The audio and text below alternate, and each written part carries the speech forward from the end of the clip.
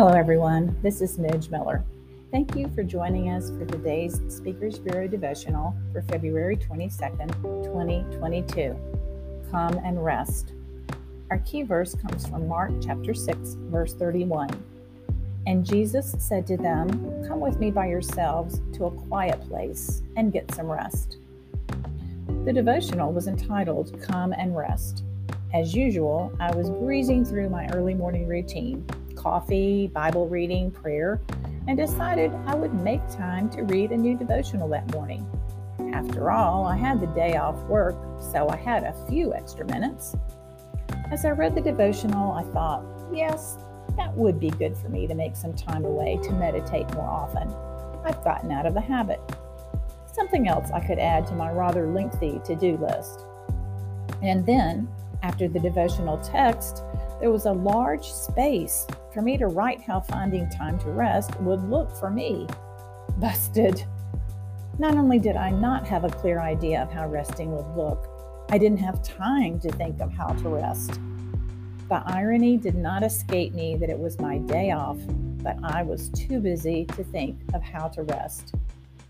Although I hope I'm wrong, I imagine that you also are often at a loss for when to rest or even how to rest. Being overscheduled has become its own pandemic. We don't need to feel guilty if rest sounds appealing. Think of all the directives in the Bible to observe Sabbath rest. Jesus frequently withdrew from others to spend time alone with his Father, providing us a model for prayer, for meditation, and for resting in God's presence. It might seem ineffective to stop preaching just when there was an interested crowd, but Jesus never made mistakes. So let's take a minute to look at the context for Jesus directing his disciples to pull out of the action and step away for a while.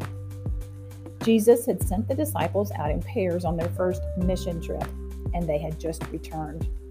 Mark 6:30 tells us that the apostles gathered around Jesus and reported to him all they had done and taught. Don't you know they were excited to share with Jesus and with their fellow disciples what had happened? Excited and exhausted too after preaching, driving out demons, and healing the sick. They needed rest.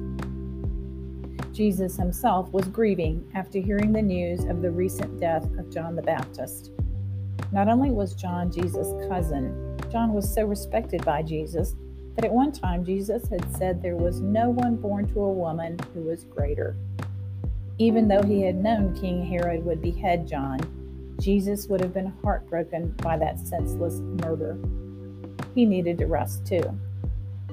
There were many people seeking Jesus and the disciples for the help and healing they could provide. While Jesus felt compassion for these crowds who reminded him of a sheep without a shepherd, and later fed 5,000 of them, he saw that it would be most beneficial for everyone if the disciples went with him apart from the crowd to eat and to rest.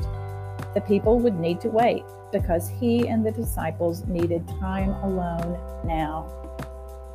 What about us? Are we surrounded by the many who are coming and going? Are we finding it hard to focus on him because his sheep keep wandering into our lives, needing our help, making it hard to find good rest?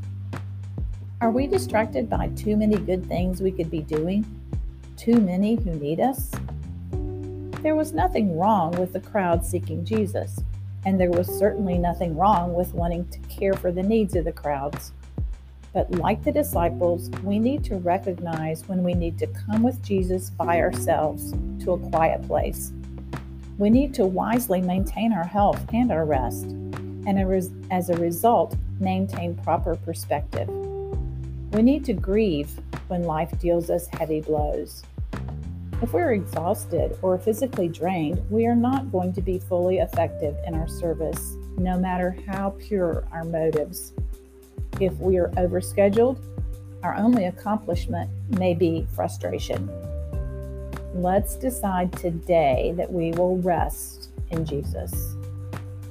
Let's come away from the flood of tasks that seem to overwhelm us to be alone with Scripture and be still before Him. Let's be sure we are listening for His voice when He calls us away from work, even from good work. He has promised that His yoke is easy and His burden is light.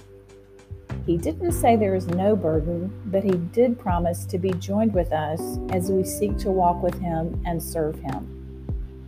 While we always want to excel in the work of the Lord, our work is never more effective than when we have first had time with the Father.